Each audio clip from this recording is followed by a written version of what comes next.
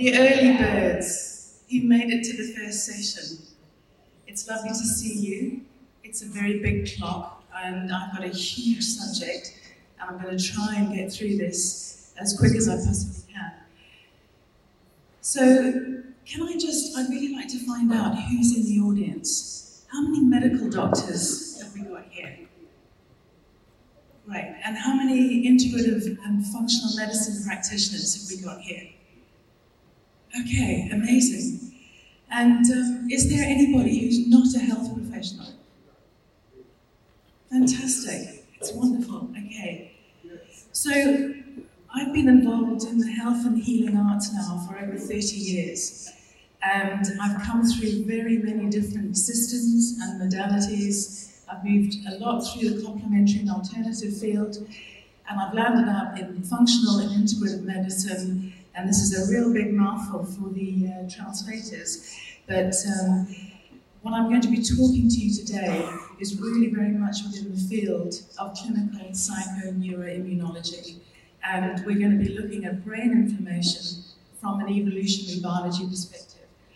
So, slides up? I have, that's great. So, the speakers before me have really laid out the situation very clearly. You don't need to look at the numbers on this graph, but just the light blue is looking at how the incidence of depression has increased just during the COVID pandemic, and the dark blue is where we were beforehand. So even the WHO acknowledges that we've had a 25% increase in anxiety and depression and an almost 28% increase in major depressive orders. So this tells us straight away that we are going to be seeing an absolute tsunami of neurodegenerative disorders. And sure enough, we're looking at moving from over 54 million cases globally in 2019 to as many as 153 million cases in 2015. So it really is down to us as health professionals to do something about this, because so much of it is preventable when we understand what's involved. So let's have a look and see what goes into be triggering our brains to be lighting up. How full is your vessel? So looking at the inflammatory triggers that happen internally in the body, I've tried to group these because there's so many of them. So things from early life trauma, adverse childhood experiences, your genetic predisposition, and if your mother had any undue anxiety and stress while she was carrying you, all the way through to the things that are within our control. So our diet, whether we have nutritional deficiency, do we have any sleep deprivation? Are we active in our lifestyle? And what about shallow breathing? The brain really functions on oxygen. And then you add on top of that the things that we're exposed to. So infections, and you look at what's happened in the last 2 years and what is continuing to happen. Pesticides and chemicals, allergies, EMFs, medication, the list goes on, and then we drop in all of the emotional side on top of that. And you can start to see already that once you've got social isolation, you have a traumatic brain injury, you've got gut permeability, you are now just loading and loading in. And if this next slide causes you to feel overwhelmed, it's meant to. Because this is what happens when somebody has a load of unresolved trauma, and then you are exposed even more to the polarization, the stigmatization, the emotional stress and the fear that you've been listening to the other speakers in this panel talking about. You add in more alcohol, recreational drugs for some stress release, and then you bring in all of the loss of body autonomy with the vaccine choice issues, and you can understand now how we are starting to really be triggered internally. So, early warning signs that our brains are under stress. You know, we can have a lot of predisposition from our family genetics. I don't know if there's any of you in the room that work with genetic testing to look at any single nucleotide polymorphisms, genetic vulnerabilities in neurotransmitter pathways, but this can be incredibly useful to see where somebody is predisposed towards a stress pathway. But brain fog and senior moments, in England we talk about senior moments when people kind of lose their keys, forget what they were saying. But these are actually really, really important early warning signs that we mustn't discount. Brain fatigue, you look at what's happened with Omicron. Omicron has definitely crossed the blood-brain barrier. People feel it in their heads immediately. Now we're looking at the new version of Omicron, B5, which is hitting the gut. Anything that hits the gut is going to land up hitting the brain at some point as well. And we're not doing anything about it. So the level of chronic inflammation, the immune system that was primed from our hunter-gatherer days throughout the whole of evolution does not differentiate between a physical wound and an emotional wound. It still triggers the immune system. It still lights our system up with inflammation. And anything that generates systemic inflammation is going to land up creating inflammation in the brain as well. So just a word on the microglia. So the microglia, 10 to 15% of the cells in our brain are all made up of microglia. They're macrophages. They are the sentinels of the brain's immune system, and they are constantly scanning until something triggers them. And once they trigger and see a challenge, they move. I'm hoping that this is a pointer. Yes. They move from the resting state into the primed M1 state. And then you have to actually take action before you move them back into the M2 state. And what is very I'd say unrecognized is that we never have our macrophages go back into the M0 resting state once they've been primed. You can only ever take them back to the M2 resting state. So basically the brain's immune system, once it's been primed, it stays primed until we take action to do something to allow those microglia to move.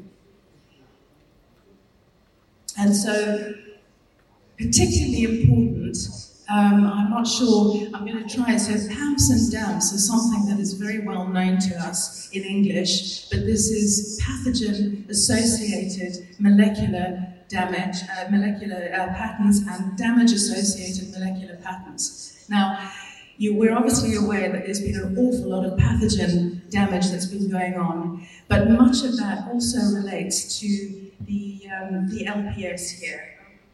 Okay, so I'm trying to show you that the pointer is not wanting to work. So when we have gut permeability and leaky barriers in the gut, you have a translocation of bacteria, and particularly the lipopolysaccharides from the gram-negative bacteria are able to move out into the body cavity. And if you have a leaky gut barrier, it is highly likely that you have a leaky blood-brain barrier as well. And once you have LPS in the brain, this is a major priming action for the microglia. Also, if you've got any damage associated, now these are the internal things that happen from sterile inflammation. So a sterile inflammation is where you have a trigger that doesn't have an infection or a pathogen associated to it, but you have a background level of inflammation in the body. And just think about the mask wearing. One of the biggest sterile triggers is actually hypoxia, lack of oxygen. And so, and also not clearing out enough toxins. So all of the carbon dioxide that people have been breathing in and the lack of oxygen that they've been receiving, we are just triggering the mechanisms in the body that create an entire downstream effect of inflammatory cascade. So resilient microglia. And the interesting thing for us as health professionals is that in our career, we will end up seeing many clients and patients who have completely different conditions and diseases to ones that we will ever suffer. But with the brain, we are at just as much risk as all of our patients, and sometimes more so, because particularly in these last 2 years, those of us that are aware and awake who know what's happening, we have been working round the clock to try and help people. And how much have we done to self-care and to make sure that our own brains are not lighting up under the stress of it all? So to keep the microglia resilient, you need to make sure that they haven't been primed. And you know, even a bump on the head is enough to prime the microglia. We call it traumatic brain injury, but it doesn't necessarily need to be a car accident or a major trauma like that. A concussion, a mild concussion, you hit your head hard enough and you go into that state. And I don't think that we do enough to be able to protect our brains to bring it back from that state. And you think about people's poor diet, the lack of antioxidants, the brain is absolutely hungry for antioxidants to maintain our microglia in the best place possible and to keep our inflammation from becoming chronic. So there's a lot of research now that is very, very familiar with this. It's been able to prove it that the M1 and M2 priming and polarization of macrophages play a really important role in creating the kind of inflammation that we see in the brain. Brain inflammation, the aging of the brain, you will get a priming that comes from aging, but using certain strategies, which I'm going to get onto really quickly, we can start to take that back a little bit. So this is just to show you just how much research is out there for you to be able to go looking at, but I don't have so much time today to be able to take you through all of it. But what I would like to just say is that the brain needs to breathe to think. You know, the mask wearing aside, how many of you have got some kind of breathing practice that you do multiple times a day? Because if you can just stop for a moment, take a few breaths, deep abdominal breaths, make your out breath longer than your in breath. If I had time, I would take you through it now. But when you make your out breath longer, you are engaging the polyvagal response. You are assisting your heart rate variability. You're relieving your stress. And if you drop your focus around your thymus gland while you're doing it, you will also bring yourself into a much more peaceful state of coherence with yourself, with the people around you. It'll just take your stress levels down. And it's something that you can do 3 or 4 times a day. It doesn't need to take more than a couple of minutes, but the effect that that has on your body is enormous. So being outside in nature, I'm going to get on to solutions now, and look at what we can do for our state of the brain. And I'm going to say to you that being outside in nature is one of the most important things you can do. Exposing yourself to huge amounts of oxygen, breathing in microbes, which also help to repopulate our own microbiome. This is what it all comes down to, and this is where we all come in as health professionals. And those of you who are not health professionals, this is where you can take your own self-empowered self-care as well. So I'm going to take you on a whistle-stop tour now of how to address brain inflammation using whole person system health. And the very first one is diverse, healthful and colourful food. Did you know that nature provides a huge number of phytonutrients and antioxidants in the different colours? So eating a rainbow every day loads your system with the kind of phytonutrients that we need.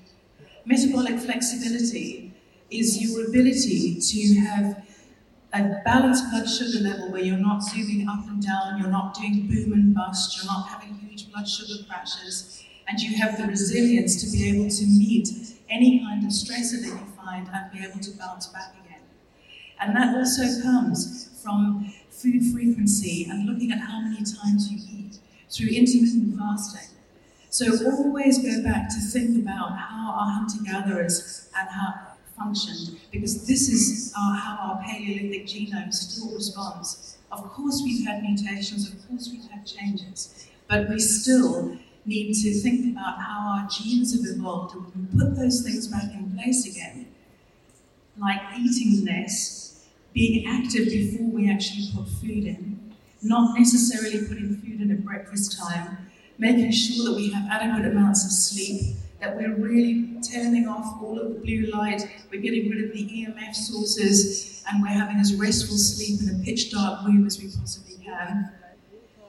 You know, physical activity is not about getting into the gym and into a shell suit and working out as hard as you possibly can.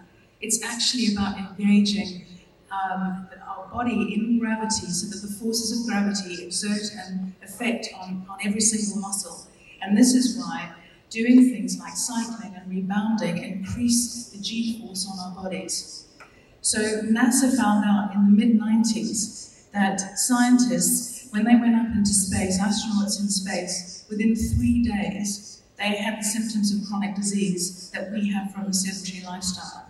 And they started to realize then that actually physical activity is more about gravity and the pull of gravity on our muscles. And this is why the movements of our hunter-gatherer ancestors, when they were gathering food, when they were running, when they were hunting, when they were doing high-intensity interval training, they actually exerted that effect on all of their muscles.